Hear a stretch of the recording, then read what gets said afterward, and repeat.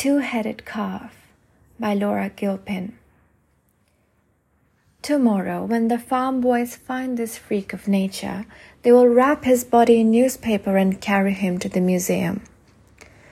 But tonight, he's alive and in the north field with his mother. It is a perfect summer evening. The moon rising over the orchard, the wind in the grass.